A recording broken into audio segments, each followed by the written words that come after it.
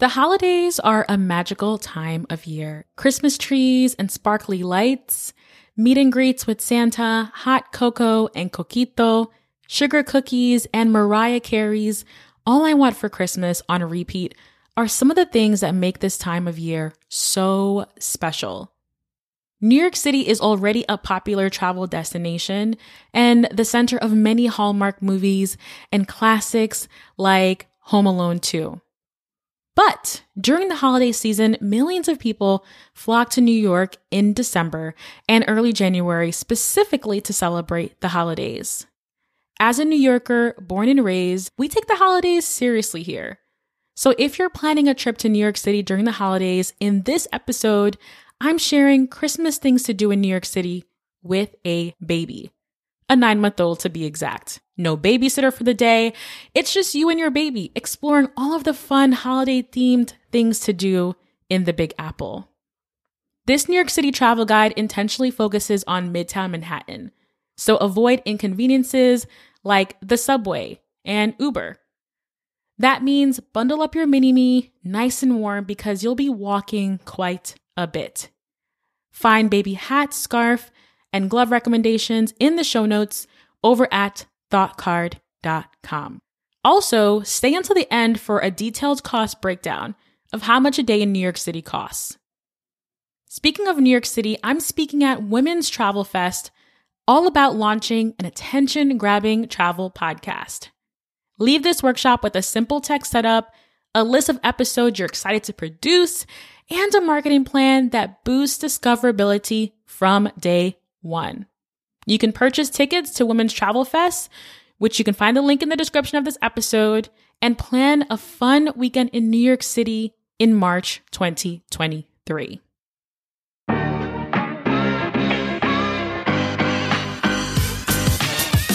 Welcome to The Thought Card, a podcast about travel and money, where planning, saving, and creativity leads to affording travel, building wealth, and paying off debt. We are the Financially Savvy Travelers.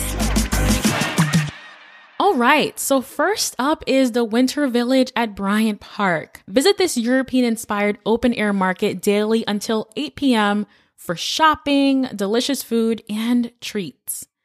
At the holiday shops, find candles, lanterns, Vermont maple syrup, hot sauces, jewelry, ornaments, pottery, art, clothing, and so much more. The big reason why Bryant Park was on our list of things to do in New York City during the holidays was because of all of the food options. Whether you're looking for something small to munch on or an actual meal, there's something for everyone here, like donuts and crepes and sandwiches and waffles and fried pickles, empanadas, s'mores, and more.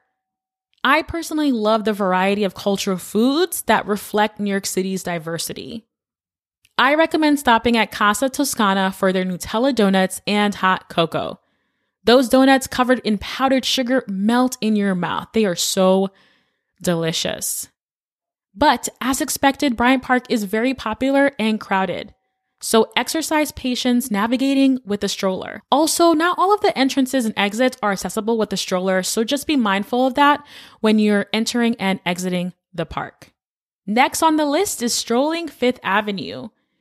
While Fifth Avenue has a lot of shopping options and some stores have Christmas window displays, it may be too crowded for comfort. So I recommend walking on 6th Avenue instead, which may be less populated.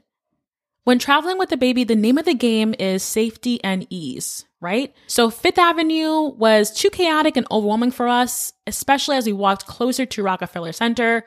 And because since there were only like a few holiday window displays anyway, we'd skip Fifth Avenue altogether. But, if you want to see the festive window displays, check out the light show at Saks Fifth Avenue right across the street from the next stop, the Rockefeller Center. Visiting the Rockefeller Center is a quintessential New York holiday experience. Time for a bit of history. Workers at Rockefeller Center pulled their money together to buy a Christmas tree in 1931. The men decorated the 20-foot tree with handmade and homemade garlands.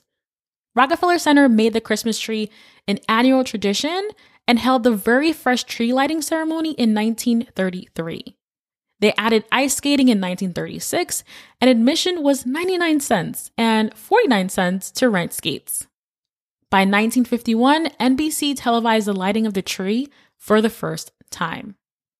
Now, the 2022 Christmas tree at Rockefeller Center stands 82 feet tall. There are more than 50,000 multicolored LED lights on the tree, and the star at the tippy top weighs approximately 900 pounds. I've personally seen the tree many times, and it's truly a sight to see. But Rockefeller Center in the evening was really crowded. So if you don't mind taking a selfie from far from the tree, that's probably going to be your best bet. I recommend avoiding the evening crowds by visiting the tree in the morning or early afternoon. The tree is lit daily from 6 a.m. to 12 a.m. On Christmas Day, the tree is lit for 24 hours, and on New Year's Eve, it is lit from 6 a.m. to 9 p.m. While you're here, make your way up to the top of the rock, an indoor and outdoor observation deck set 70 floors above the Rockefeller Center for 360-degree views of New York City. While we chose not to get up close and personal with the Rockefeller Christmas tree this year, we found a lesser known one not too far away, which I think you all should know about. Lotte Palace's Christmas tree is nowhere near as big as the Rockefeller Center Christmas tree, but you know what? It is still grand.